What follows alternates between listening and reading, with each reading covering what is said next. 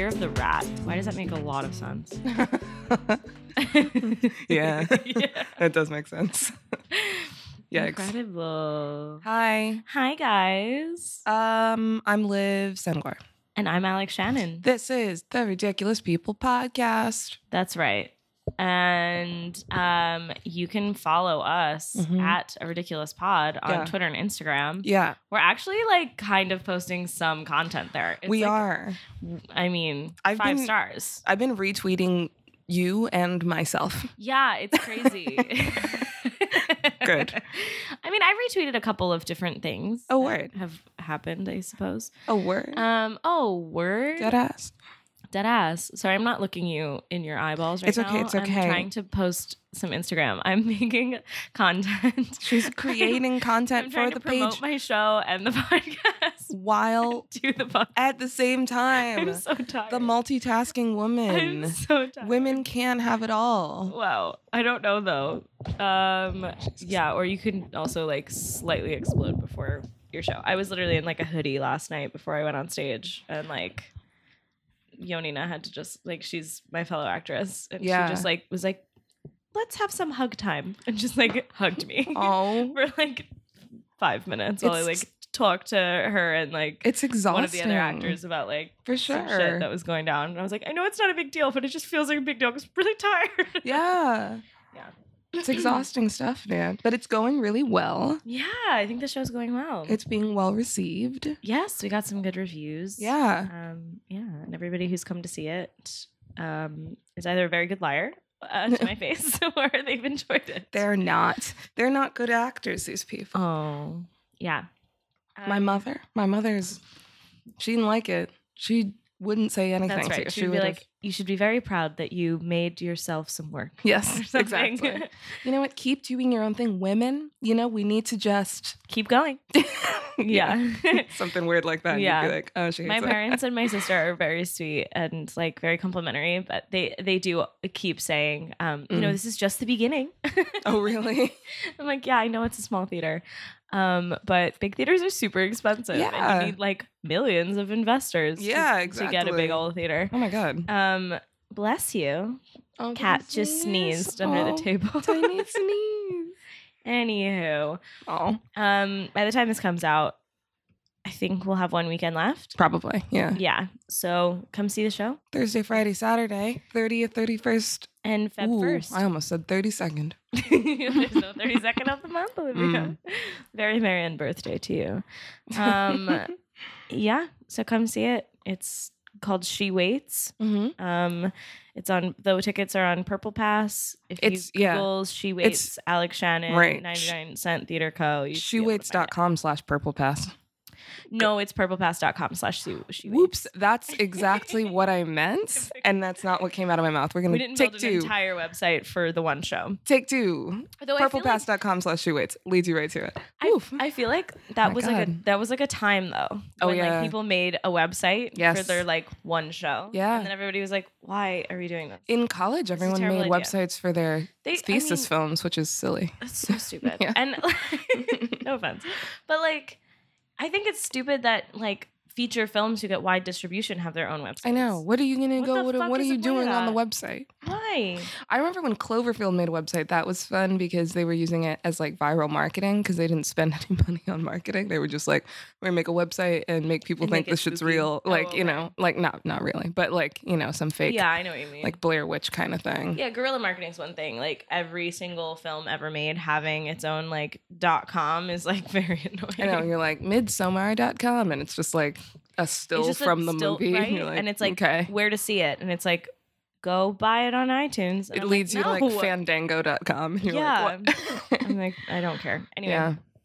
Purplepass.com/shewaits. There we go. Yay. So 2 quick things I want to say up top before we dive into Parasite with lots of spoilers. Exciting stuff.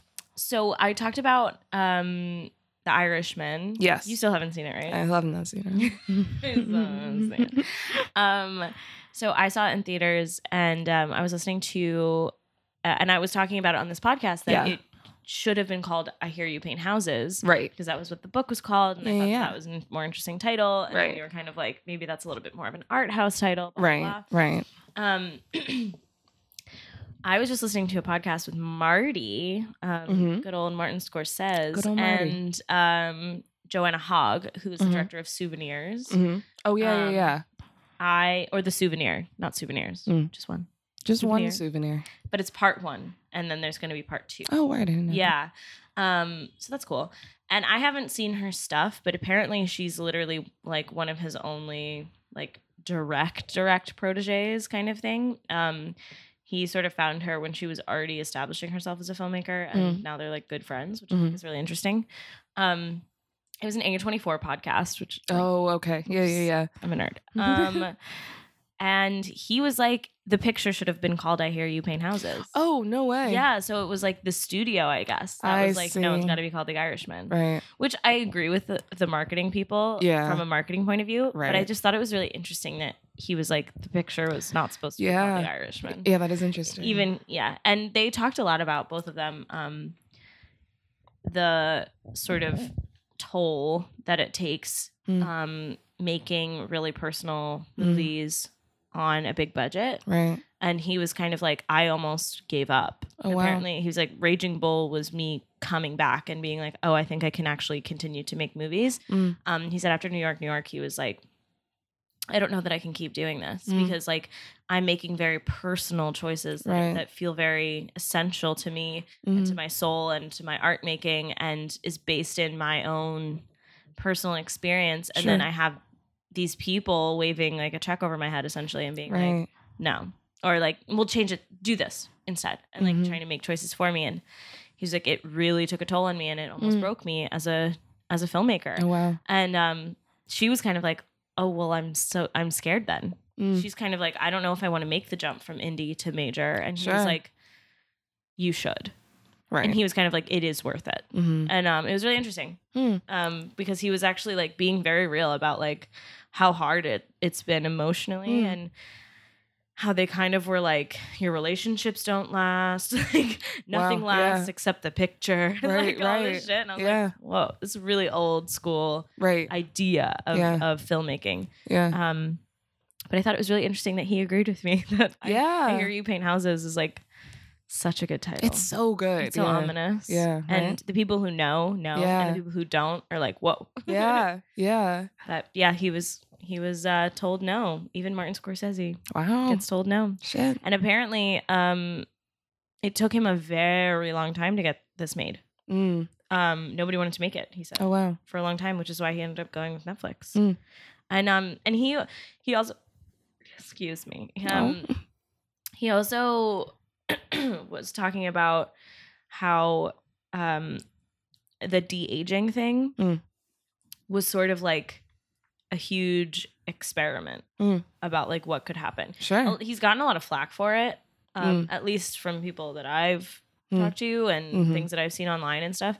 A lot of people are like, that's ridiculous. You should have hired another younger actor. Like, that's rude, essentially. Oh, interesting. Like, fuck you, you know? You're shutting out people who could be young people who could be in your movies by doing this de-aging thing.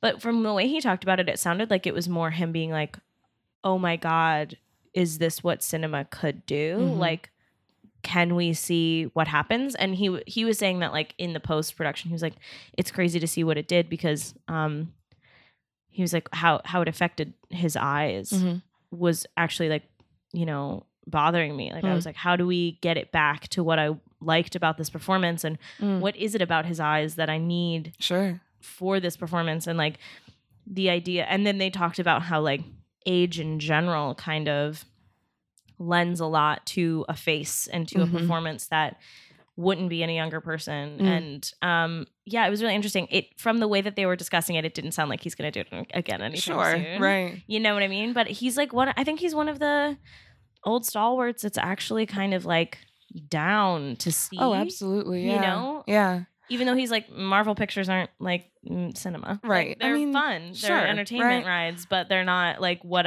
I consider to be like classic true cinema or something. But at the same time, he's like out here trying shit. Exactly, right? Agree to disagree with him a lot. I have a lot of respect for Martin Scorsese. I always have. I don't love his movies generally. Mm-hmm.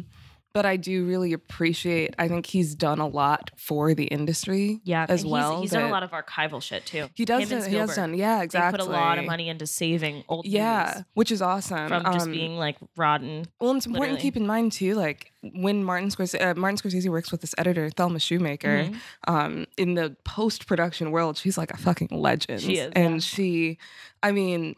hiring a female editor back when he started working with Thelma was unheard of. So I think that was a big reason that Tarantino, I mean, he would probably never admit that. He would never admit it, but no, I think you're right. That's probably why Tarantino also only ever works with female editors. Usually. I don't know who's edited his most recent ones, but his... Yeah, who did... I'm not sure who did Hateful Eight either, but... And Once Upon a Time in Hollywood.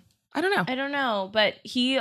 Like, I know I've seen a lot of interviews with him where he's said that, like, he thinks that the role of the editor is in a weird way a very feminine thing. A nurturing like, role. Right. So even if he has a male in that role now, I think it was really interesting that he classified it as a nurturing, feminine, sort of bringing you back into the fold kind of position. Exactly. That's not often what it's characterized as. No. And she died. She did. Sally Menke died somewhat recently. It was like a couple years ago. Yeah. Now, but yeah, that's actually a good question. I'm trying to look up who did Once Upon a Time in Hollywood. Yeah, he was sort of like, I wouldn't trust anybody but her. Right. She will tell me like. I don't really listen to anybody else. Yeah. When they tell me to make my movie shorter, I don't. But when she does, I'm like, okay. Let's see. And they went back and forth quite a lot, he said. They did, yeah. Also, I think not to be, I don't know, maybe it's just digging a little too deep into both of their psyches, but I think that they both just respond to female authority figures in a way that maybe some men don't. No, I would agree. Martin Scorsese, because he's so deeply Italian. Right. And Italian families, I mean, the real disciplinarian for children, I think, is often the mother. Right. From what I've seen, as much as the dad is like kind of like a blustering, intense presence in like a sort of traditional sense. In a lot of like old school Italian family households, I think that like the mother and son relationship is like very special. Right. Similar to, I think, the way people characterize like Jewish mother and son relationships. I think it's kind of similar, honestly, for Italians. Black mother and son relationships as well. Yeah. And Tarantino was raised by a single mom. Right. Oh, Lord. That makes a lot of sense. And when he was very young, there were like, it was like his mother and her like 3 roommates. Right. So he's always had like female authority figures. Sure. The editor of Django, Once Upon a Time. So all the things after Sally died was a guy named Fred Raskin, who he did Fast and Furious. Him. Yeah, he does tons of stuff. Yeah. He did I know he was apparently the AE on Kill Bill 1 and 2. Oh, that was scary. Whoa. It's raining very hard, and I think you're right. It is the door. It sounds like the door for our roof is like it's like this kind of booming sound. That was really like, scary. What's that? I thought it was like gonna come through the ceiling. I know, right? Yeah, it sounds like the door. So that's loud. Anyway, he was the AE on a lot of stuff. So he was sort of at Sally's arm. Yeah, it seems like it. And he did Fast and Furious and some other stuff. Okay, interesting. He's a guy. Anyway, a guy. Unfortunate. But yeah. So there's that little chunk of info. I thought that's really fun. Yeah. Definitely gonna take a listen to that podcast. Yeah. Guess what Alex saw? Parasite.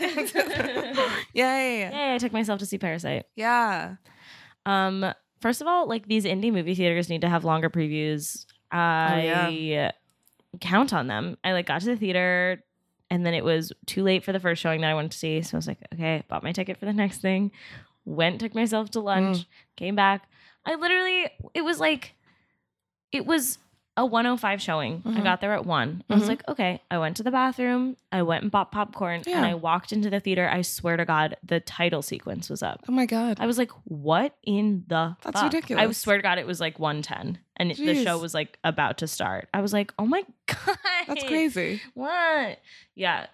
So they were running IFC is running a tight schedule and they are pumping it out. I was barely out of the theater. I was like posting on Instagram the picture of the poster and they were already letting people in for the next showtime. That's crazy. I like had barely left the theater. I was like, what in the God's name? God. Yeah. Oh, IFC. So lots of folks in New York are seeing it. Yeah, clearly. That's good to know. Yeah. Yeah. Where to even begin? Wow.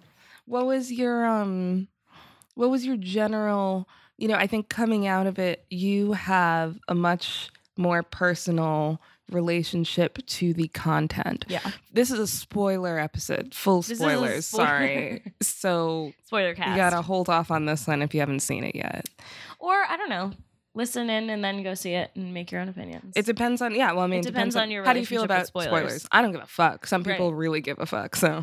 Yeah. Yeah, I like to go in like clean slate. Sure. And then I like to immediately listen to things like this. Yeah. But some people don't care. Yeah. And I think that's interesting. If you don't care, listen, stay here. Stay right where you are. Don't move. Don't turn the volume all the way up. Yeah, so I have a very personal relationship with the content in that I work in someone's home. Right. Right now. My money job, it's, I don't know, newsflash, you don't really make a ton of money in the theater. So though I have a show up right now, I also work in a family's apartment every weekday. And I don't live with them. Right. Obviously. I live with Olivia. Hi. We're recording this in our home. Yeah. So I work with them and I work with their children and I make them food. I make their children food. I keep track of lots of things in the house. Right. And it's not as high intensity as some people might think because, I'm not living there, obviously. Right. And, I don't know. It's not like as many hours as one might think. Yeah. I think is another thing. But yeah, it was very weird going to work after seeing this movie last weekend. For those of you who don't know, the plot is basically there's this family, the Kims, and they are not rich, they're poor, and they move. One of them gets a job. The son. It takes place in Korea. Yes, it takes place in Korea, presumably Seoul. There's a boy, Ki-woo. His English name is Kevin, and he gets a job through a friend of his from school, a wealthier friend of his from school. Yeah, a college boy. Yeah, he's going to university. And he's taking a semester abroad. Yes. And so he passes off a tutoring job to him. Right. And he, so then this... Kevin then realizes that they need more help and they need a tutor, an art tutor for their younger son instead of the older. There's a teenage daughter and a younger son in the rich family. So he says, who's really good at art? My sister. He doesn't say his sister though. No, he doesn't. No, he thinks she's really good at art. So he tells basically the mother, Mrs. Park, that he knows this great art tutor and she's very expensive and very high demand. And his sister, Ki Jung or Jessica, then comes in and it becomes this whole con basically to get all four of the Kims into various roles working in this very wealthy home. Right.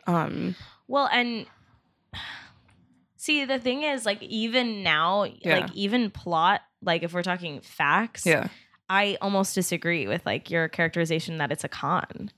Okay, like, I think that there is an element of they're hiding the fact that they're all related. Right.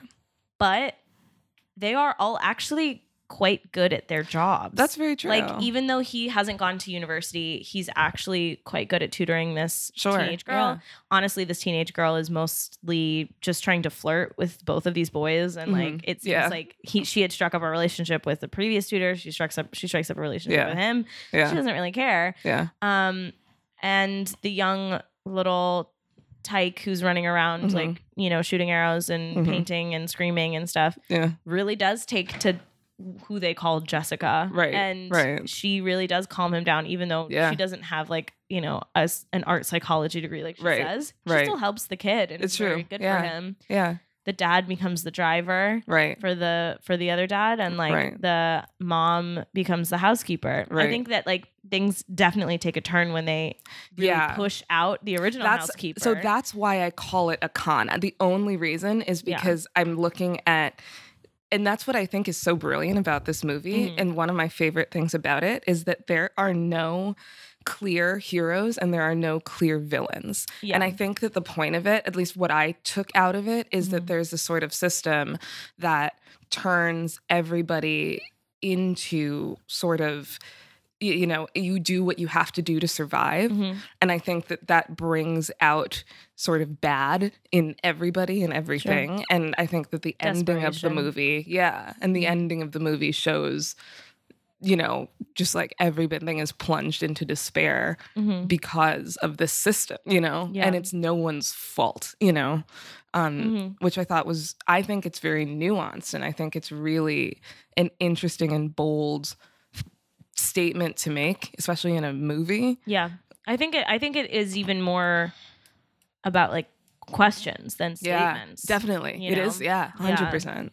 I mean, I obviously I take more one side than the other. Sure. I obviously see a lot more of the Kim family side of things, trying to scrape together work and taking the work that's available to them and trying their best to like put on a show a bit for these employers because they ask that of them. Yeah. These rich folks ask that you pretend in a lot of ways that you are their equal, but you still know your place. Right. You don't cross the line. As like the father, as Mr. Park says quite a bit. Right. There's a line that you don't cross, but at the same time, because you're being paid by them, you must in some way maintain a likability. Right. So like, if they don't like you, they're not going to have you in their home, even if you're very good at cooking or very good at tutoring. It's like we can find another tutor if we enjoy their presence more and we can talk to them better. And so like those little moments of like kind of small talk and talking about like other things where they're really lying a lot or trying to understand and be like, yes, of course. It's like the Park family is expecting something out of these people that is unfair. It's absolutely unfair. They're parasitic. Like, yeah, exactly. There's no reason that they should be able to sit there and talk about like, you know, modern art with you or whatever if you're paying them to, you know, tutor your daughter in English. Right. Like, I don't know. It's just, I personally have had a lot of experience with that where it's like, I don't know, like, brands that, you know, my many different employers I've nannied for other people as well. And many different employers will reference brands or stores or events or experiences that are clearly out of my range of existence when it comes to how much money I'm making. They know this because they pay me. Right. But that's not on a conscious level. You know, like that they decide that that's not going to be part of how they view me because they feel uncomfortable thinking that. So they like the fact that, like almost all of my employers, they like the fact that like I was an art student and that I'm smart because then I can just sit there and I can talk to them about my opinions and play equal. Absolutely. Absolutely. It's so annoying. I don't have the experience like you do working with people, and I would say it's very different for me, but I do have experience growing up around very, very wealthy people, politicians, and when I moved to Germany, extremely, I mean, as wealthy as you're going to get in Germany, but like barons and shit. And I definitely feel like when I would use the word con for myself as well, which is interesting, that I feel like I can trick people into thinking I'm a certain socioeconomic status quite easily. And I think I know how to look expensive when I am not, you know? Right. I think it was interesting with Jessica that she was sort of the one who the artist, was the one who was able to quote unquote fit in, at least look like she fit in. Yeah. The easiest and the fastest and the best, really. And I think that there's like huge historical precedent for that artists are almost always the people who can really jump between social groups and echelons and really kind of traverse the spectrum of different kinds of people.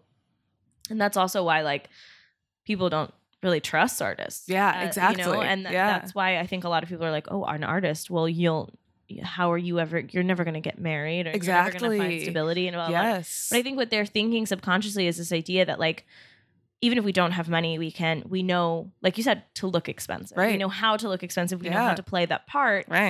And we can talk a big game when we need to, because we have to in order to get our things funded. That's true. We have to deal with a lot of different people. And you're selling yourself all the time, pretty much. I mean, And I think there's something to be said about that. Like, even just if we're thinking like really historically, like there was always some poor painter that became the court painter, or the court musician. Absolutely. And there's, rich people like to cultivate that sort of quote unquote culture by collecting a lot of times like poorer people. For sure. Give them that. And it is, I would say, uncomfortable sometimes to feel like someone's pet artist. Like a nice plant in their house. Kind of a thing. But it's like, they're gonna water you so you grow. But it's like, oh, look at this little facet of my life that I've cultivated so carefully. And it's like, I'm a human being. Definitely. I would say also in the US that also, and this is why class and race, I think, are parallel but not the same in America. I think in other countries it's different. But it's definitely similar with being a Black person, where you can easily be sort of the arm candy or the like fun accessory, which does come with, I'll say it comes with perks. It's uncomfortable, but it's like, listen, I got invited to something, I know why, to be a token poor person or a token Black person, but it's like, am I gonna go? Yeah, I'm gonna go, Yeah, it's my way in the door. It is what it is, Right. But that's also why that's why I have such a hard time with like the word con. Sure. I think to even classify yourself, I think that's not fair, because the intent behind the invitation is no less pure than your intent to attend. Sure. Do you know what I mean? I feel like there's a slime happening on either side. Sure. But at least we are like, yep, that's what's happening. Right. And I feel like a lot of the people who are sending out those invites or hiring people think that they are not engaging in that. Do you know what I mean? It's interesting. It's that oblivion that really bothers me. It's interesting that you alluded to it earlier too, but I think also what was really well done in this movie was the naivete of the parks. I think was so overt. And I think that's true. I mean, and also I think what was interesting for me is having grown up around all these very wealthy people, I kind of liked that there was an element of compassion shown to them in this movie. Oh, definitely. Like I liked that they were not, I'm going to do this a lot, sorry, but like comparing this movie to Joker, where Thomas Wayne was this like the face of this faceless company, and he was like the wealthy, and he was just sort of a caricature of like the haves and the have-nots. Well, I made something of myself, It felt I pulled myself up by my bootstraps. Yes, deadass. I swear he said that in the movie, and it was kind of like it's getting like very ominous. I know. Yeah. Okay. This is much nicer. Okay. Well, and it was kind of scary for a second. I know. We started talking about like the dark themes and like literally the sun set. Yeah. It's like 2 in the afternoon. I think it just got like hella cloudy. It was like kind of cloudy, and then it got like cloudy. Wow, that was really ominous. Scary. I know. Oh my God. Last week we were haunted by Tyler Perry, who is very much alive. And today we're haunted by capitalism. Bong Joon-ho. Bong Joon-ho. Also very alive. You're right. Ooh. Anyway, that was spooky. That was spooky. Sorry. No, it's okay. It's okay. This is much better. Okay, so like the Thomas Wayne. Yeah. Parallel. Oh yeah. It was. Yeah. You know what I mean? It was like a caricature of like a rich person, and I was kind of like, okay. I don't feel anything towards him as a villain. I'm not like, oh yeah. They had literally the phrase "kill the rich" plastered over every newspaper that they showed. And I was like, ugh, yeah, also, I get it, but it's so basic, you know? Yeah, and I think older people really don't understand younger people's experience of and like thought process around capitalism. Because like in Bushwick, you can walk outside and see 100 stickers that say "Eat the Rich." Yeah, it's fun. Yeah. You know, it's cheeky. Right. It doesn't really mean that we're gonna cannibalize. We're not about wealthy individuals. We're not about to go like guillotine French Revolution style. Like I think a lot of young people, especially artists, especially young people living in cities, I think our engagement with capitalism does not pit us person by person against each other. Thank you. Yeah. It's pitting us against the system that previous generations have built that is no longer functioning. Exactly. And that's why it's crumbling from within. Yes. And that's why I feel like Parasite did so much more of a nuanced job with that because it was about this. It wasn't like Mr. Park is the reason that we're suffering. It was like, and he's an instrument in this whole thing. I will say that that's definitely like a huge part of what I think and feel. But I think the one thing that kind of got me after watching this was like how much the Parks, and we'll get into the basement couple. Ooh, yeah. God. But how much the man who was living in the basement, and Mr. Kim, all of them were like, "Thank you, Mr. Park." They're great. Yes, I love Mr. Park. You know, at least they're really nice. Yeah, and I really like them. Right, and you know what? Like they have good taste, and like I mean, the man in the basement. It was a worship. It was definitely like even more so, and I think that also is, you know, they're pointing exactly at, like, the poorer you are, the more you will honestly usually like worship a wealthy celebrity person. Absolutely. But yeah, that was kind of uncomfortable for me because I do really enjoy my relationship with my employers. Usually. Sure. Yeah. There have been like one or two very distinct exceptions where I did not enjoy the parents of the children that I was working with. Yeah. But also it is a little different when I'm mostly spending time with a child and then I have to talk to the parent here and there. Sure. And it's like, okay. You know what I mean? Like it's not really a big deal because I'm spending most of my time with the child. Yeah. But there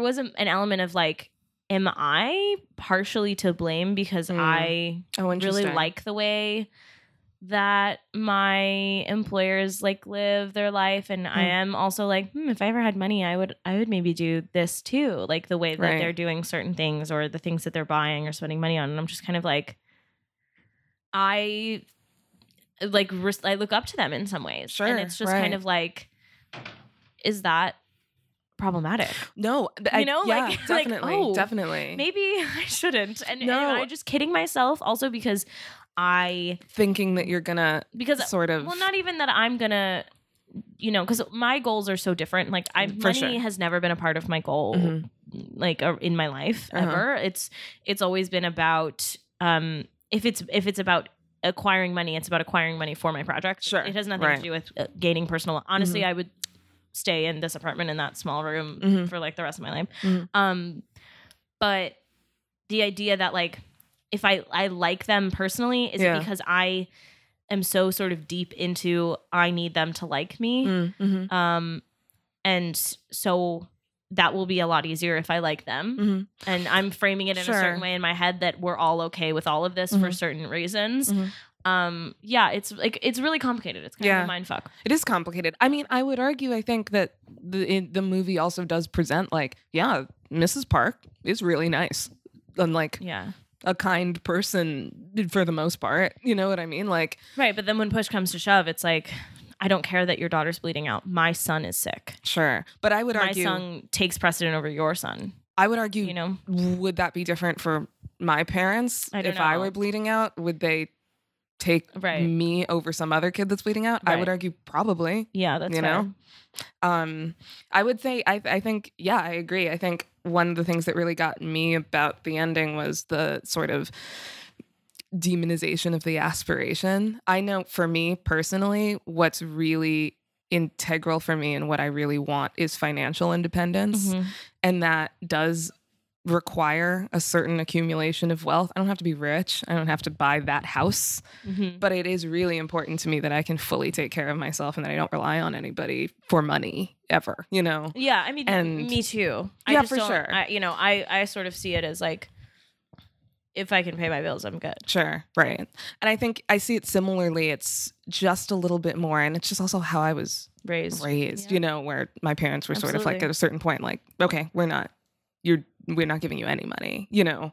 And I not only want to be independent, I want cushion, you know? And I know that about myself, and I know it's more of a goal for you, and that's not, I don't think that that's a bad thing. But I mean, you know, here's like, my parents didn't pay any of my bills either, and they were also like, bye, you went to college, see you, you know, like, here's, you know, $20 here and there, or like, oh, here's some food that we'll send you like in a care package. Here's like a thing of peanut butter or whatever. But like, in general, I think that it's just, I think that like, you can have different goals and you can have different ideas of like what being quote unquote successful means. Sure, right. And I think that I don't know. Yeah, I think that like wanting to be wealthy is like a little bit demonized in some of these movies, but I think in this one it was very like I don't think that it was vilified in this. I think that it really wasn't. I guess demonize is the wrong word, but it was sort of like that note that he wrote to his father.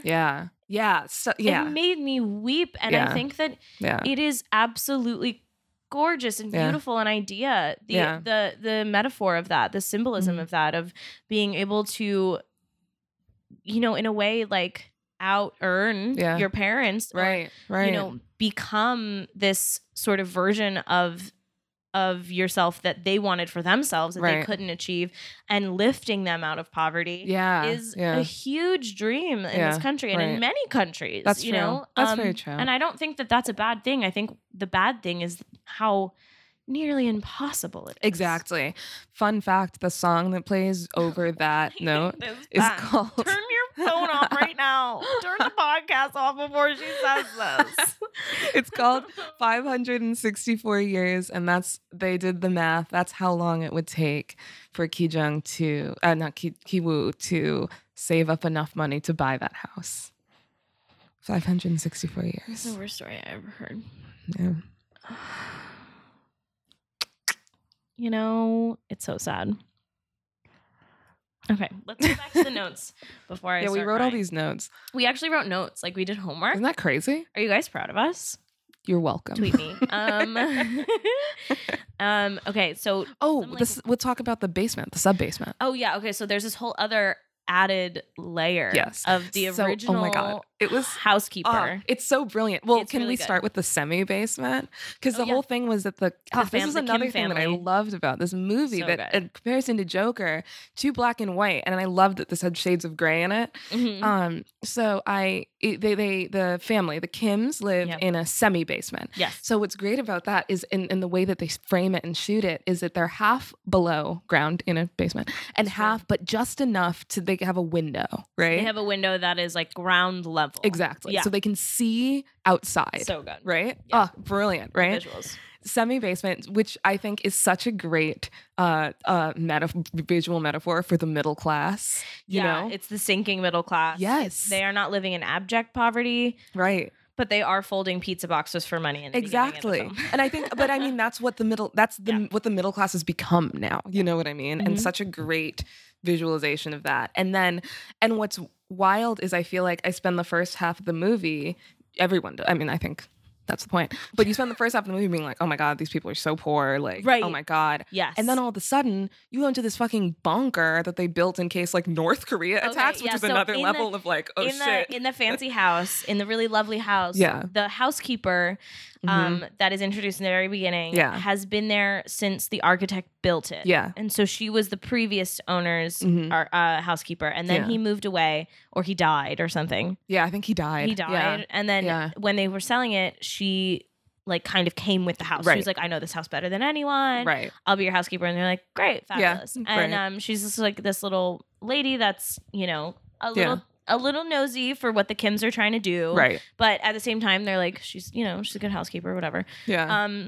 Mr. Kim makes a really interesting observation in the beginning that you think is going to be nothing, but you think it's like a fat joke, which is so fucked up. But he's like, yeah, she's lovely, she's great, we love her. She eats too much, but it is what it is. Like sometimes she eats for two. Yeah. It was after she got fired. Right, that's true. That's when they said. That's when he goes like, I'm gonna miss her. I loved her ribs. Yeah. The only thing, she never crossed the line. The only thing was that she could really eat for two. Yeah, and it feels like he's just like jabbing her for being a little bit of a plumper woman, or for being like wanting too much. Right. Exactly. As like a like a servant, right? Genuinely, because she lived with live in. Actually, I don't think. Oh no, she didn't live in. That's a good point. Because Mrs. Kim didn't live. That's true. But she was there, like beginning of the day, end of the day. Like she was there all day, every day. Yeah. But then so after they push her out, they push her out. Yeah. They like use peach fuzz to like make her sick, and then they like elaborately convince Mrs. Park she has tuberculosis. That sequence is so great too. It's really funny. That sequence is also a masterclass in like the writing and editing of the parallel action. Of, like, people going pacing, up and down and like up and down stairs. Yeah. And like, oh my God. And like seeing them squirt the hot sauce on the pizza while they're coming up with the plan. Yeah. And then he squirts hot sauce on the napkin when looks like blood. When he pulls it out of the trash can, just looks at her like, oh no. It's so funny. It's so dramatic. It's like so over dramatic. Yeah. And like it's I think the way that he shot it, I thought was really brilliant because he wants you to stay on the Kim's team. Yes. He goes like, okay, hear me out. Yeah. They're going to really endanger this woman. Right. It's true. But I want you to stick with them. She's deathly allergic to the she's deathly allergic to peaches, and they're just like throwing peaches at her and shit. Like literally dumping peach fuzz on her shoulder. So true. And it's like, okay. You know what I mean? Like I feel like he really crafted that section. Yeah, he really did. You really could have lost. Yeah, you could have lost her. That's very true. But they don't. But he didn't. It's also bullshit humor doesn't translate. I thought that whole sequence was funny. So funny. The entire movie was a funny thriller. Yeah, like political commentary. Yeah, societal commentary. Yeah. Masterclass. Yeah. I mean, people are anybody who says that is truly wrong. Yeah, they've never seen a funny. Not foreign movies, Yeah, I don't know what people are talking about. Anyway, so once they push out the housekeeper, she comes back when the family is about to go camping. Yes. They just left to go camping like that afternoon for the son's birthday. Mm-hmm. And then the family's getting drunk. Yeah. The Kim family is getting drunk in their living room and being like, we're going to play rich, kind of. And Jessica eats the dog treats, and then she's like, they're like, this is for dogs. She's like, are you kidding? They're so good. Yeah, she's like, what the fuck? These are for dogs? Yeah. It was so funny. Which is like, that's that's so another funny. great little tiny bit of a commentary. Yeah, where it's like extra organic dog food, and she's like eating it. She's like, this is fucking good. It's jerky. It's because it's just beef jerky or something. It's really funny. But then the housekeeper kind of like comes back in, and she immediately pushes her way down to the food cellar, where we find that she has been hiding her husband in a secret bunker basement for years because he's wanted by loan sharks. And now we see the abysmal pour. We are literally plunged into the abyss of true poverty. Yeah, exactly. That they will, because she comes back with bruises and cuts on her face and a black eye, and it's clear that she's been like beaten up by these loan shark people. And the idea being like she's no longer under that protective umbrella of this family, and she's not making that money anymore, and she's not able to come back and feed her husband and like take care of him in this basement. So it's scary. Like, it really is. And it changes like the tone of the movie, and it happens so suddenly. And I thought it was interesting. There are two things that I think are really interesting. First being that I thought the reaction of the Kims was very fascinating because they're immediately like, Mrs. Kim is the one who's there reacting, but like horrified. And she's disgusted. Like she's like, genuinely. Oh my God, this is horrifying. I will get out. It is really scary when she first goes down in that basement and she bottle feeds her husband. Yo. She literally has a bottle full of milk and she starts feeding him like a baby. And he's on a cot. Scary. It's spooky as hell. Right? And they're in this fucking bunker and you're like, what the fuck? Right? Right? And it's like, you can tell he's been living there for years. Yeah.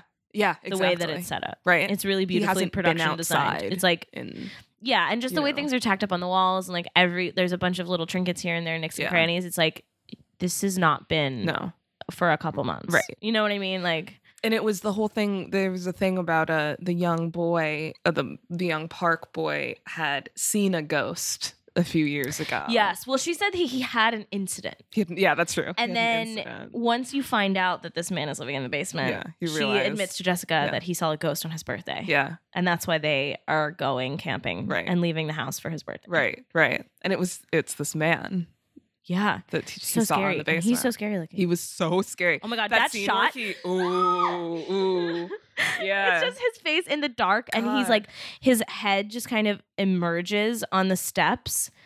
The way that like it looks like he's floating and his eyes are just so big and wide and bright. And like the kid is like eating cake out of the fridge like you're not supposed to. Exactly. In the middle of the night. And he sees the ghost and just like literally has a seizure. Yeah.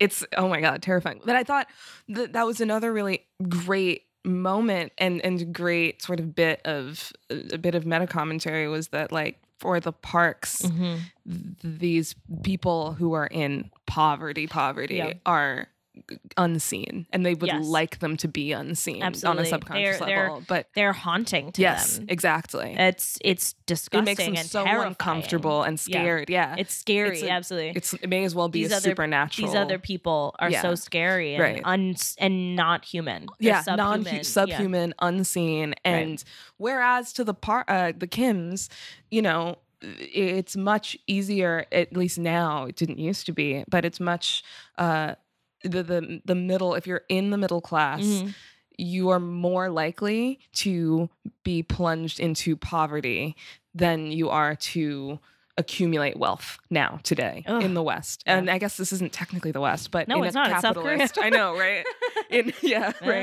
In systems similar to the Western systems. This is changed apparently in the past. I didn't write down how many years, but in the past some amount of years, 20. Probably 20, a generation or so. Yeah. This is new, and you know, judging by what happens ultimately when Mr. Kim ends up stabbing Mr. Park in the very end, and he is now plunged into the basement. I mean, the whole family is, you know, we can talk about the rainstorm scene too. I mean, another really beautiful moment of like the differences between what happens when it rains for the Parks. It's like, oh, it ruins their camping trip. You know, they have to go home. Right. But then it clears the skies of all the pollution and it makes this beautiful day for a birthday party, you know. It's a minor inconvenience that ultimately is even better for them. Yeah. Whereas the Kims, because they live in the semi-basement, everything floods. And there's this horrifying and really kind of just beautifully done scene where their toilet is like spewing just like sewage, sewage, and absolutely. Jessica comes in and she lights a cigarette and sits on it. She sits on the toilet. She shuts the lid to try to stop it from coming up and sits on the toilet and starts to smoke a cigarette. And just kind of in total, she's just completely dejected. Yeah, it's interesting to see what they saved too when their apartment was flooding. Like, you know, Mr. Kim got his wife's Olympic medal. His wife was in the Olympics. Yeah, you know, and he saved that. You know, and like Jessica got her cigarettes, and Kiwoo got his Scholar Rock. You know, like you know, and then they go to a homeless shelter, and then that's when the Parks are like, we're having a birthday party, come, I know it's your day off, you know. And like, and they're like, we're paying you, so come. There's a great parallel shot of Mrs. Park going through her giant walk-in closet that's like bigger than probably any room in this apartment, and versus Jessica looking through clothes in this pile at the shelter, you know. It's that scene was so hard because it comes directly, like when they go back to the semi-basement and see how much it's flooded from this rainstorm, that scene comes directly after they've just discovered this man in the basement. There is physical tussle. They're fighting. They're fighting tooth and nail. This couple and then this family both are like, you've been lying to the parks, blah, blah, blah. And like immediately descend into like violence on each other. Yes. Rather than being like, okay, well, let's work together to make sure that all of these things keep happening. Right. Why exactly. not? Exactly. Can we keep all of these things running and keep all of this together? And, the Kim family seems to kind of come to that. Once, because they were all also very drunk that night. That's true. Which is another like aspect of it. But I think that like during then the day of the party and after they've seen their house flooded, they go, we should really talk to them in the basement. It doesn't have to be like this. It's true. And I mean, I would argue, I mean, the thing is too, like they don't know it at the moment, but like there's a moment where the old housekeeper is trying to run up the stairs and Mrs. Park kind of just kicks her back down there. Not Mrs. Park, Mrs. Kim. Mrs. Kim, that's what I mean. Mrs. Kim just kind of kicks her back down there. She gets it. I mean, she hits her head. She hits her head. That's the beginning of her death. They do her very dirty. Yeah. in like right? in this, And then you're right. And then it is so interesting that they're like, shit, we should talk to them after. After the fact. You're 100% right. Yeah. And then it's just too late. Yeah. Because then,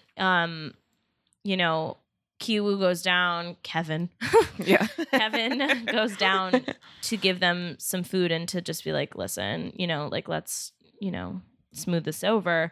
And obviously with her head injury going on and everything, the husband down in the basement is absolutely livid. Yeah. And he kills him. Yeah. Tries to. No, he does. He drops he thinks he does. Yeah. He drops the Scholar Rock on his head. Multiple times. Yeah. After trying to strangle him with a wire. Yeah. Yep. Yeah. I mean, like, he's coming for him. Yeah. I think that I thought that the Scholar Rock is a really interesting metaphor that because when he receives it, he goes, it's such a metaphor. Yeah. He keeps saying it over and over. God, it's so what funny. a metaphor. Yeah. And I thought it was interesting too that he said, oh, it's a great this is like a great symbol of wealth. Right. Yeah. And the Mrs. Park later says that having a ghost in the house is a great symbol of wealth. That's true. Right. And she goes, and the money's been very good. Right. Referencing the man that's literally hiding in their basement. Right. Which also, LOL, like, yes, there are many, many accounts of people living in people's walls. Wild. In their attics, in their basements, and people think that there's a ghost. Right. They see them crazy. And they'd rather think that there was a ghost than perhaps someone who needed shelter. Word. Living in this house. Right. There's like many more accounts of that than I ever thought. But that's like a very true thing that definitely plunges this into the thriller category. Yeah. But I thought was like this was the best take on it.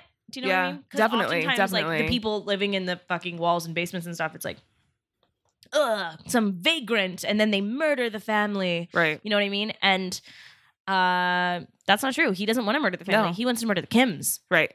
Yeah, exactly. He doesn't want to murder Mr. Park. He loves Mr. Park. Thank you, 100%. Yeah. The Parks think that their entrance hall lights are sensor based, and that they turn on when he walks up when you walk up the stairs because there's a sensor. Yeah.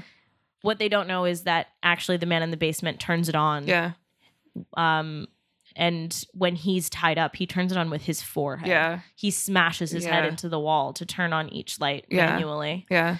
And he's sending Morse code. He tries to send Morse code. All the Korean men of a certain age fought in the war that we started. So, yikes. That was a moment too. They kept talking about the army. I was like, fuck. And the younger boys know because of Boy Scouts. Boy Scouts. Yeah. The youngest little boy.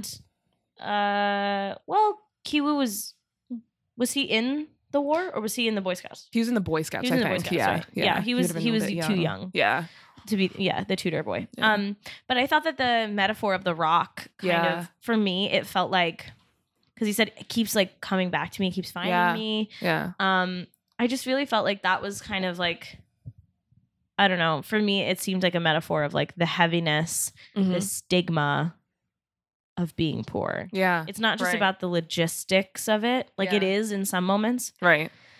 but also just that like the burden of the like identity in and of itself of like I am a poor person, right? You know what I mean? I think that is something that like he had to carry around with him, definitely, and it really damaged his sense of self. By the end, he was asking, when he was girl, asking, the daughter, he was like, "Do I fit in here?" And it was like really eating at him, you know? Yeah, he said, "Do I fit in here?" And my favorite was that her look at him was just like, "What?" Right? Like she's never once thought about how he feels. Yeah, 100% in this place because she's only ever seen him in the here, context of her own home. Yeah. So she's like, fit in. What are you talking about? Right. You know what I mean? Yeah. Because he doesn't really exist for her. No. Outside of those walls. Absolutely. You know, he only exists for like her entertainment. Right. In a lot of ways. Like I think that there's some element of like, ew, it's gross. She's a younger girl. Yeah. That like both of these like college age tutor boys were like, once she graduates, I'm going to ask her out officially. Both of them say that.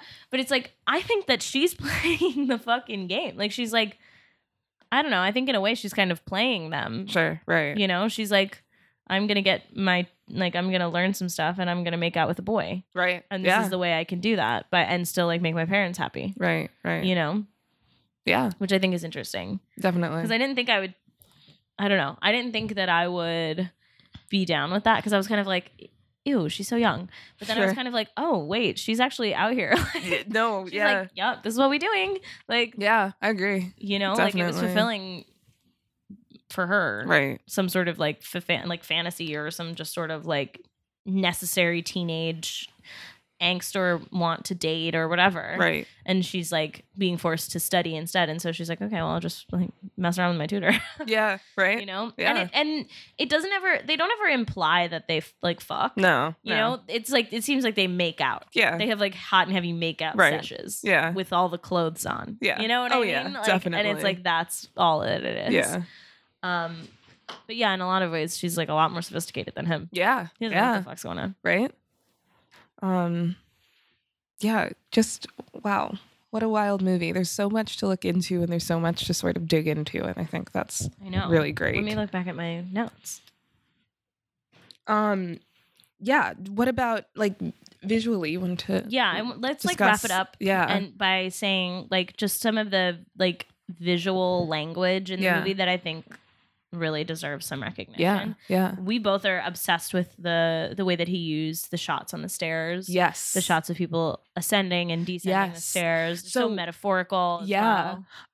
There's a lot of vertical camera movement, which is interesting in comparison. Bong Joon-ho also made Snowpiercer, which is horizontal. Completely horizontal. True. I made a list of other stairway movies. The way I put it's movies about class that involve staircases. Oh, interesting.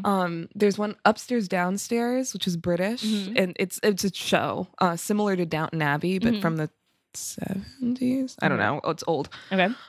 There was a movie called High Rise in 2015 that was also British. And it was this giant sort of industrial high rise that was a metaphor for the class system. H.G. Wells wrote a novel that they made into a movie. I didn't read the book.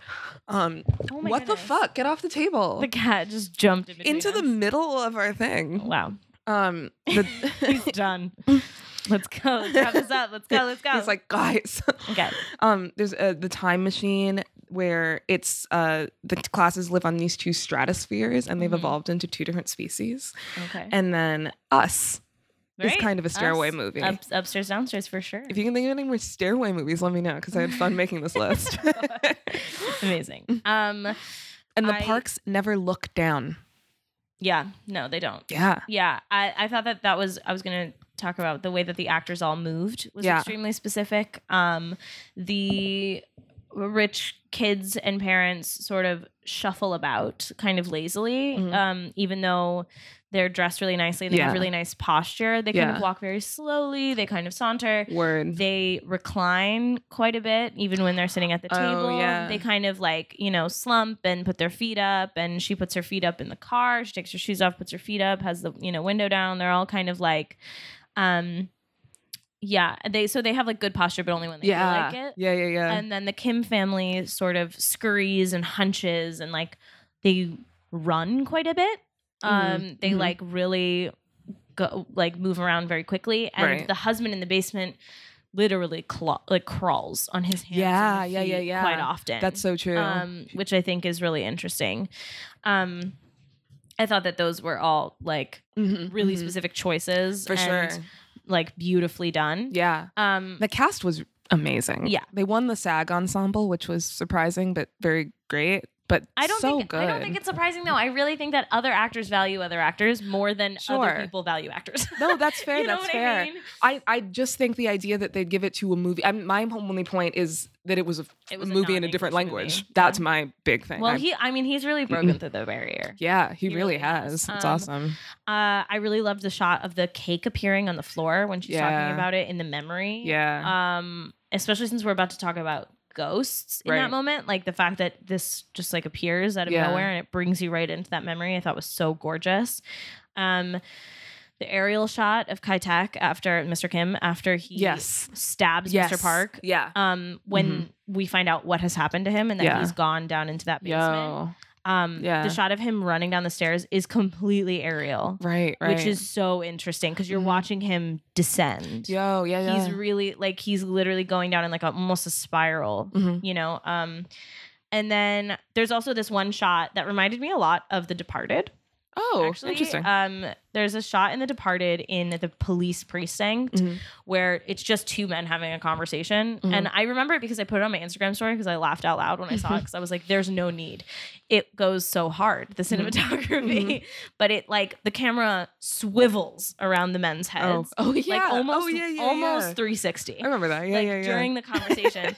And I think Bong Joon-ho does it, dare I say, better than Scorsese because it's not over the top and not like, why is this happening? But, I remember hearing you watching this movie from my room, and when that happened, you went, whoa, or something like that. Like, you weren't that Christopher Walken about it, but like, why are you doing that, like, friend?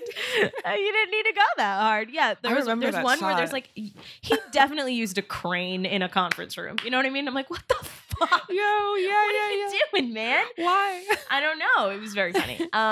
I mean, it's dramatic. It's interesting. Dramatic, it's fun. I think sometimes Scorsese, I think that's why I find his stuff, even though I don't maybe agree with the script a lot of times, where I go like, this movie's about a snitch. I don't really like Goodfellas. Yeah.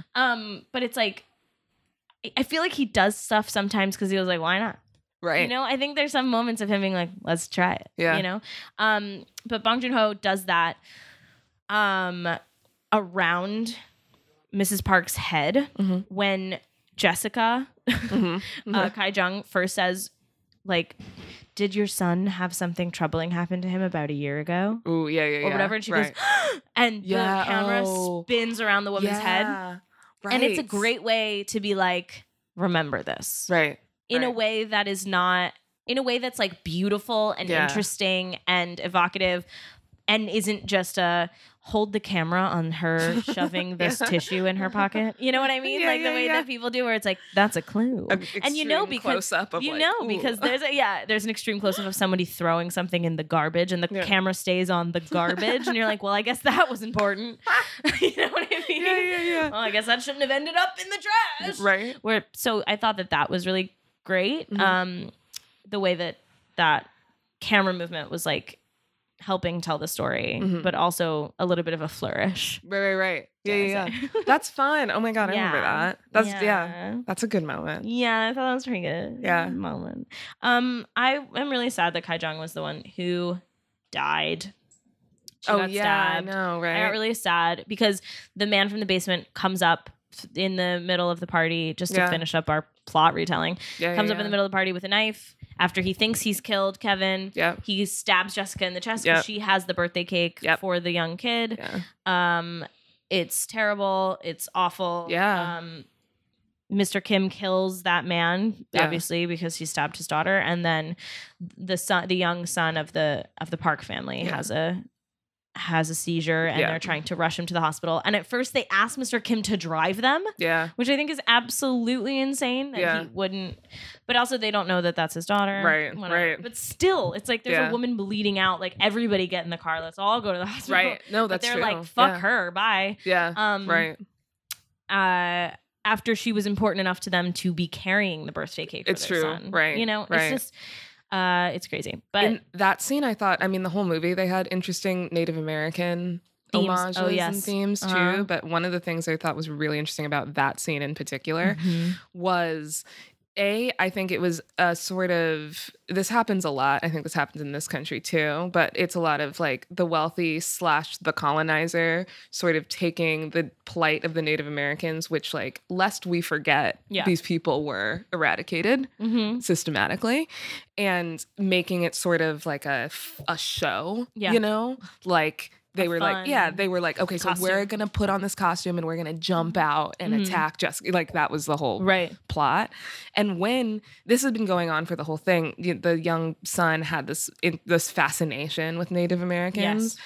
And he, Mr. Kim says something, I don't remember what he says, but it implies like, this is...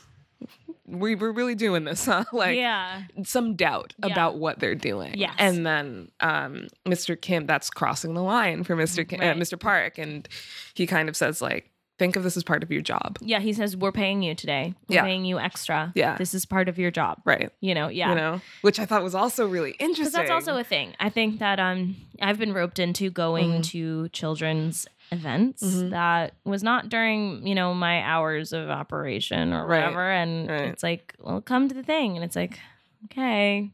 Right. I mean, I guess I'm going to take time out of my day to go to this thing that's in like, I don't know. It's this whole like, I'm paying you, but nurture and be there for my children in a way that is like sort of how I'm supposed to be there for them. Exactly. But you do it too. Right. But I'll pay you. It's like a job, but it's like, oh, this is a fun event too. Right. And the kids don't know that you're being paid to be there for them. Right. Which is also kind of hard. Yeah. And weird and strange. I would argue, I mean, in a movie that's not about race because it's not taking place in the United States, I think it was also really interesting, and that's definitely something that speaks to me, where it's when you're in certain spaces, you can say things, you can say like, that's not okay, but you really can't. You really can't. That's some like, we're not being, especially when you're being paid to be in a place, it's like, nope, you don't, this is part of your job.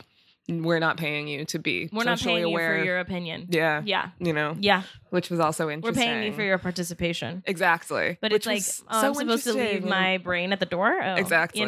Which was such a great moment, I think, in a movie that does not take place in the United States, to have that nuanced of a take on absolutely something like Native American plight. It was like, wow, this guy knows what he's talking about. Yeah. One more comparison, fucking Joker. I just think... Still haven't seen it. It's okay, don't. Listen, I've gotten into some things about this. I don't think you're a bad person if you like Joker. I don't give a fuck what movies you like and what movies you don't. Again, my favorite movie is A Clockwork Orange. I'm not trying to high road you here, right? I'm just saying, I think, especially when we're talking about the movies that came out this year and we're talking about class struggle, I just think Joker isn't the best movie to illustrate the class struggle. I think it was made very clear in Joker that he was apolitical, that he's a murderous, crazy person. Yeah. They frame him as a person with mental problems. Yeah. He says that he's apolitical. And I think it's this whole thing about violent revolution. I think if it was taken as a cautionary tale, it would be different. Yeah. I think my issue with classifying it as this big movie about class struggle is that I don't think that's what it's about. Yeah. And I think when you're looking at movies about class struggle, if you're looking for something that is really interesting and nuanced and presents a really sort of well thought through take on it, Parasite's the movie that you're going to want. That's my only point with the comparison, and not comparing like which movie is the best. I don't care. I'm saying when it comes to this aspect of him. And also, fuck that. If you liked Parasite better, you can say, I think Parasite is a better movie. Right. Because that's my opinion. Right. Exactly. And that is my opinion. As an audience member. Right. My opinion is, I don't even want to see the Joker. Right.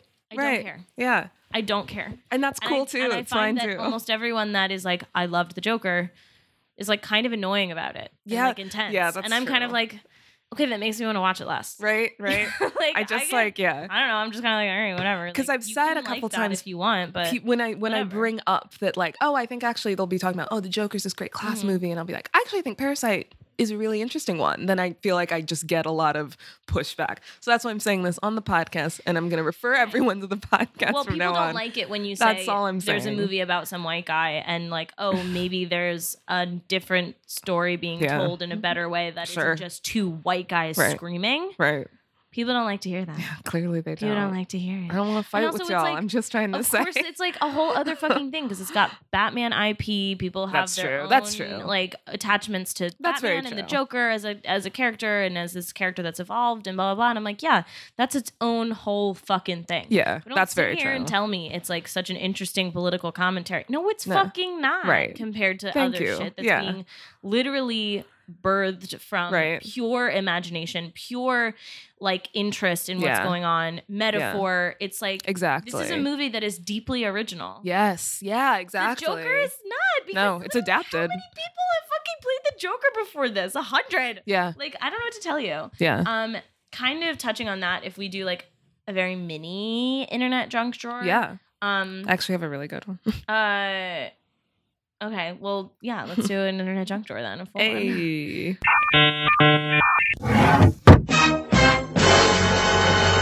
So I want to talk about briefly the controversy around American Dirt. Oh, yeah. So this is a huge thing that I have witnessed go down mostly on Twitter. Right. But it has happened in publications as well. Right. There were two huge warring like initial reviews that were done by some pretty like heavy hitters. Right.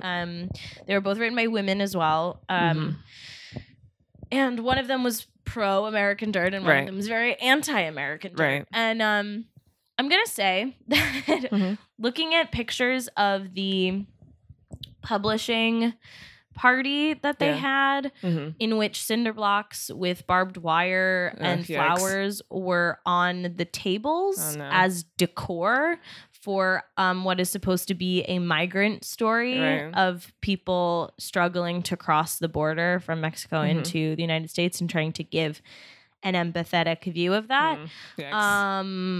Gross. Yeah. I think that I was like, that kind of proved to me that the main like sort of thrust around the book is quite problematic, quite parasitic, if one might say. It's a bunch of people making money off of a Latinx story, who are not Latino, and not Latinas either. And the woman who wrote it she classified herself as white very publicly a couple years ago, and then now she's classifying herself as not white because her grandmother is Puerto Rican. And she has said, even in the book and even in press, I wish someone browner than me wrote this, but I guess I am going to be the one to do it. No, that's horrible. And the thing is, many Latino women have written about this and have not been given 7-figure publishing deals because they have been shut out of the industry because people are like, I don't want to hear this. Yeah. I don't want to hear this from you. I don't like it. So yeah, it's very complicated because a lot of people are like, anybody can tell any story that they want. It's like, yes and no. Because it's complicated. It's, there are many women of color who are brilliant writers who do not get opportunities like that. Right. And if we're really suddenly hungering for a novel about this experience, why are we not going to them first? Right. There's a woman that is on Twitter that I began following. Let me look up her name. She's an author, and she wrote a memoir that she self-published after struggling for many, many years. It was never published. She tried to publish it, and she was actually reached out to by said novelist of American Dirt. And she said, yes, I've read your book. Yes, it was inspiring. Okay. This novelist? Yes. Okay. This other novelist. Okay. And she said, like, but to me, it's like, that's even more troubling. Sure. Because that woman is not getting any of this money that this woman or this fame that this woman is now getting around American Dirt. So the woman who wrote American Dirt reached out to a woman who is self-published and said and her own story about her experience as a Latina woman in the United States. Right. And I think it's called Excavation or something. It was very troubling to read all of this, honestly. At first I was like a little bit like, oh, okay, so there's a lot going on because Oprah then picked it as one of her book picks. And it was like, oh, okay, that's a lot. Yeah. And, you know, everyone was sort of like, Oprah's messy and loves chaos because like everybody is like, I mean, probably. Everybody is so like, you know, confused about what's going on with American Dirt. Everybody's kind of like, is this okay? Is it not okay? Oprah, like in that scene in Mean Girls where Regina's standing at the top of the stairs with her arms crossed and she's like throwing the pages of the burn book. It is like Oprah. people have 100% compared it to that. Yeah. And also Janine Cummings is the writer of American Dirt. She also got a manicure based on her quote unquote book jacket, but it has barbed wire on it. Oh my God. Yeah. So a lot of people are calling her out and saying that like there's sort of this like fetishization of a struggle that is very horrifying and people are dying. Right. Cristela Alonso also came out and was like, there's a book called American Dirt about a border crossing filled with harmful Mexican stereotypes that hurt rather than help the community. Oprah picked it for her book club. You want to see how authentic it is. These barbed wire centerpieces were used for the party about it. Yikes. And yeah, it's unfortunate. And from what I've seen of like excerpts, it also doesn't seem to be the like most well written. No, I think it was. I don't remember. I think it was NPR Book Review did something on it, and it was like scathing. It was just like, this book is not like, everything aside, and this writer really did focus on the writing, which was interesting. But she was just like, the writing was just bad. The writing was bad. Like, the writing is not my favorite. Yeah. There's a woman who wrote an absolutely scathing review called Marian Gerba, and she is kind of all over Twitter at the moment, and she's got like a really strong voice and opinion, and she's like kind of hilarious, but also like takes her the fuck down. Right. And she was reached out by like a huge site to review it in the first place, and then she submitted her review, and they were like, you're not a big enough name to do this harsher of a review, essentially. And they were like, can you make it a little bit friendlier? And she was like, no. And then she self-published it somewhere else. So there's just a lot of like shutting down Latina voices around American Dirt. Right. That is it's just unhealthy, I think. And I think it's just, it makes me not be able to recommend it or think that it's a good idea that anybody read it. I don't know. I just think that like the labor politics around all of it is so bad. And I'm still trying to look for this woman. I just started following her on Twitter. She wrote Wendy C. Ortiz. Okay. And she's Wendy C. Ortiz on Instagram. She wrote Excavation, a memoir in 2014. Okay. She wrote a book called Bruja in 2016 and Hollywood Notebook in 2015 and with a second edition in 2018. Okay. Yeah. So she wrote that, and it seems that some of her experiences were lifted and then changed around. Right. Nobody wants to say the P word. That's a big thing. Right. Nobody, plagiarism is like the biggest, sturdiest, most interesting thing. Yeah, and I just think that this is a story, and also the movie rights were already bought for American Dirt before publishing. Of course they were. So, and it was bought by Clint Eastwood's company. Oh no. Yeah. Bad. God. And she also like put in the foreword that like she wanted to give voice to the faceless brown masses or something. Yeah, I heard horrifying about like that. Yeah. Yeah. I mean, and there's here's a the lot thing. of like. So when it first came out, all I had heard, hearing all that, I'm like, oh no. I mean, I wasn't gonna read it before, to be honest. But before I was kind of like, all right, go in your corner, do your thing. I will say, I think what I came down on, and I think where I'm sort of my struggle personally, and what I'm sort of working on coming to grips with, is whether, like, I think there are people ready on a mass scale to hear from certain voices. And I often feel like watching some of the prominent, Black and women of color people that I've worked with, it is sort of like you make this thing and then you're shut down, and it's kind of like, no, we don't want to hear that from you, and it's very frustrating because it kind of just feels like, oh, no one really cares to hear it from my voice. There's clearly now a need for this story because this book is already like becoming a huge hit. Yeah. Like people are buying this book like crazy because Oprah recommended it, and like famous people are endorsing it. And so it's like, this story is, there's clearly a want for this story. Sure. Well, and that's the thing. I mean, I think the problem is, like you said earlier, it's just that the women of color aren't going to get pushed.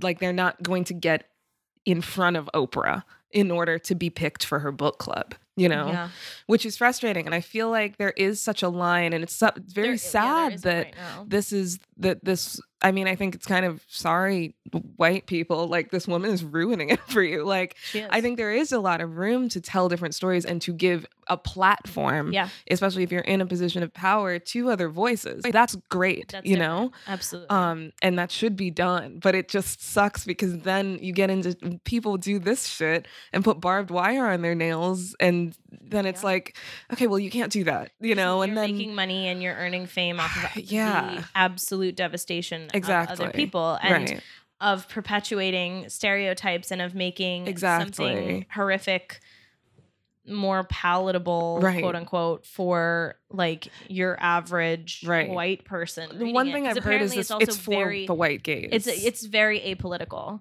Okay. Well, and there's just a lack of authenticity throughout. She's surprised at a lot of things that would be very natural for any Mexican person to know about your life, like your daily Mexican life, your daily Mexican culture. This main character is supposedly supposed to be Mexican, but she's surprised left, right, and center about things that she shouldn't be surprised about if she's an authentic Mexican person. And it's clearly like written as if a white person was there, but it's like, then write a story about a white person being in Mexico and being surprised by things and learning or something, That's not what she wrote. No, what she wrote was, "Hi, I'm a brown person, and this is what's going on." And it's like that's not true. That's not your experience. Right. And therefore, you are not writing it well. Yeah. You're not portraying it well because it's write what you know. You're not writing what you know. You don't know what it's like, and you're clearly fucking it up. Many people of color are now coming forward and saying, "Hey, you're fucking it up." And I think that it's important for people in the movie industry, especially, to pay attention to what's happening in the literary industry, because definitely so many of our scripts and so many of our big movies come from these manuscripts, these novels. And we're having the same conversation. We really are. We're all having this sort of conversation of who can tell what stories. Yeah. People getting really defensive around it, but also getting down to it. For me, the bottom line is, who the fuck is making money? Right. That's so true. Who the fuck is making money off of this? Is if a bunch of fucking white people are making money off of a black story, okay, there might be black talent on camera, but if everybody else is white and getting a paycheck on it, that doesn't sit well with me. No, definitely. That feels fucked up. Right. And I think that we need to be thinking about that a lot more. These, other people have written like Latina novels and they haven't gotten as far pushed, and that's what I'm talking about. I'm talking about the fact that this woman for this book got a 7-figure deal. Yeah, exactly. And she was saying, I wish somebody else who browner than me would write it. It's been written. Find That's another novelist and really help introduce her to the publishing company. Right. I think that this is a huge issue with women. Yeah. tell me if this is true with people of color, but from at least our discussion about Tyler Perry, this idea of getting in the room and shutting the door behind you. Oh, 100%. I'm so sick of it. 100%. I'm so angry, honestly, at older women sometimes. Sure, absolutely. Because it really feels like when I'm like, hi, I'm a young, hungry creative.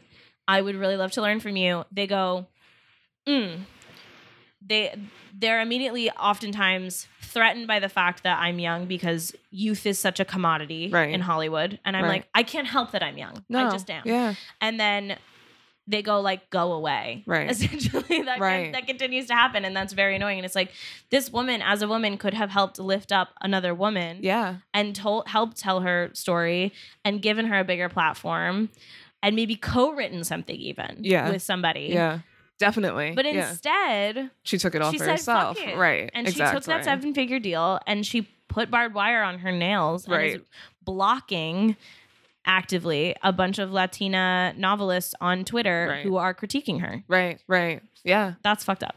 I'd say, yeah, no, definitely. I mean, an interesting parallel that's not as serious because it was just not as serious. But like one thing I've noticed in the past like year or two is the whole controversy with Nicki Minaj, that as there's so many more female rappers coming into the game right now, and it's great. And you're seeing more and more, like before you never saw really female rappers collab with each other, like a song with 2 or 3 female rappers featured on one track without any guys. Yeah, that's crazy. Now it happens all the time. And one thing Nicki Minaj was heavily criticized for by only black women. Black men did not notice.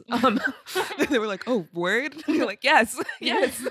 But like, Jesus. But like, was that like, yo, like Nicki, you should do a track with Cardi, without Migos having to be like, y'all should do a track together. You should like be collabing, and she finally did with like Megan Thee Stallion, with Doja Cat, with Rico Nasty. Like, there's so many rappers that you should be collabing with as the queen of rap. Yeah. But instead, as soon as Cardi B started making money and kind of coming for her throne, it was an immediate takedown. And it was like her gossiping about Cardi and like trying to start shit on. I mean, not beef isn't beef anymore because these people are wealthy, but like start quote unquote beef.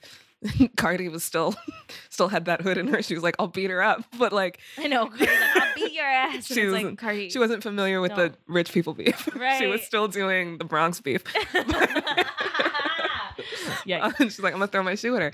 But like, it was definitely a big thing where it felt like Nicki started shit with Trina. Nicki started shit with Cardi. Nicki started shit with female rappers. She was trying to shut the door behind her. Exactly. Because she was like, I'm the queen of rap. There's no one else. Whereas you get a lot of other young female rappers like Doja Cat, like Jungle Pussy, who were like, oh no, I want to, like Dreezy, were like, I want to collab with other, like Saweetie, like I want to collab with her. She's up and coming. I think that there's I don't know. I just saw a tweet actually about Doja Cat, and they were like, this girl, she's got like Azealia Banks. Oh yeah, I saw. It's like Azealia Banks and Nicki, and that's it. That's all she's doing. She's just copying them or whatever. And I'm like, okay, because there are now more than one female rapper. They can have influences. Yeah, of course they can. Sorry. Yeah. That's cool. But that's like, good. Would Kendrick exist without Eminem? No, absolutely not. I mean, you know what I mean? Half of these, and that's Jay-Z and Nas. I mean, come on. Like a weird, disparate one, but it's like, if you think about the way that he is playing with beats and like really going to town with some of his like, I don't know, some of his verses, it's just like, there are some parts of it I'm like, oh, this kind of sounds like an old Eminem track. It's true. Yeah. And it's like, what if she does sound like Nicki and Azealia?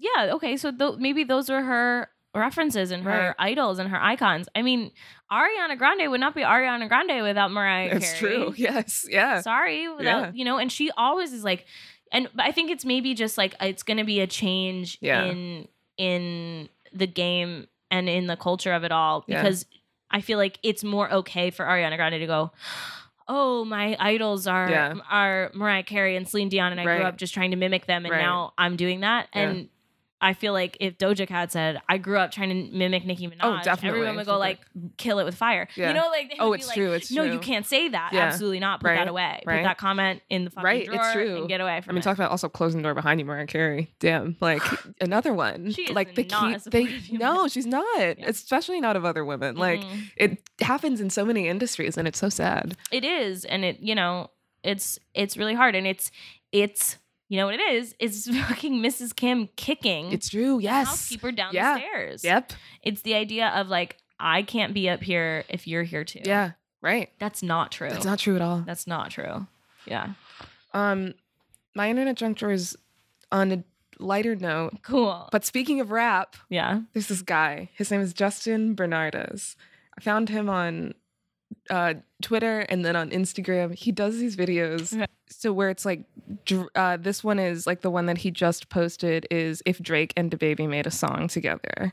And let me pull it up on my phone so I can play it. It's so good too. It sounds just like them. So good. So okay, wait. Like if Drake and DaBaby made a song together. First, we need a sound that DaBaby would use. Next, bring in the beat. Next up, the lyrics. For this song, DaBaby's gonna go first. You heard that I'm up, I say, oh no. Watch me doing no wrong, that's a po-po. Yeah, your boy, he alive, Pinocchio. Next up, Drake. Out of my way. Drizzy DaBaby and they know our name. And next, the ad-libs. Let's go. Yeah. Mix the ad-libs together. All right, let's hear it. You heard that I'm up, I say, oh no. What we doing no wrong as a popo. Just put me in front, it's a Tokyo. Yeah, your boy, he alive, Pinocchio. Out of my way. It's Drizzy DaBaby and they know our name. Doing these things cause no one said. I just saw there with my name. Like, it's so good. It sounds just like them. It's really fun. He's a producer in his own right, but he does a lot of these videos. He does a bunch of different rappers. He does like Post Malone, Drake. His 21 Savage impression is just really on point. Like, it's so good. Highly recommended. Also support him in his own beats. He makes beats. So if you're looking for a beat, like, hit this guy up. That's so funny. Yeah. Oh my god, another really funny guy is Caleb here on Twitter. He does like those front facing sort of comedy videos like that everybody's doing or whatever. But his are just really specific. Oh, word. Caleb is CALEB and then here and then on. Okay. He does one that I am addicted to. It's literally like my favorite TV show right now. And it's just him talking to the camera and it's like me, like POV, you're my coworker and I'm telling you about the weekend I just spent with our other coworker, Jonathan. Oh, word. And he's like, okay, so, and he's like whispering and he like, it's now a series of like 8 parts or something. And he keeps getting like, he keeps in the description of the videos, puts up like descriptions of why you got interrupted and like where he is and where you are and like what happened over this insane weekend. It's so funny. Word. Highly recommend. Oh my god, we'll check him out. Yeah. Well, guys, thanks for listening. It's been real. You can take all of these thoughts with you today. This has been the Ridiculous People podcast. Yeah, and you can follow me at Alex Shan, ALUXSHAN on Twitter and Instagram. You can follow me at Liviosa, LIVIOSAH. And you can follow us as a show at A Ridiculous Pod on Twitter and Instagram. Do it. Come see the show next week if you're in New York. And if you're not in New York, travel to New York to come see the show. She Waits. Purplepass.com/She Waits. Yes.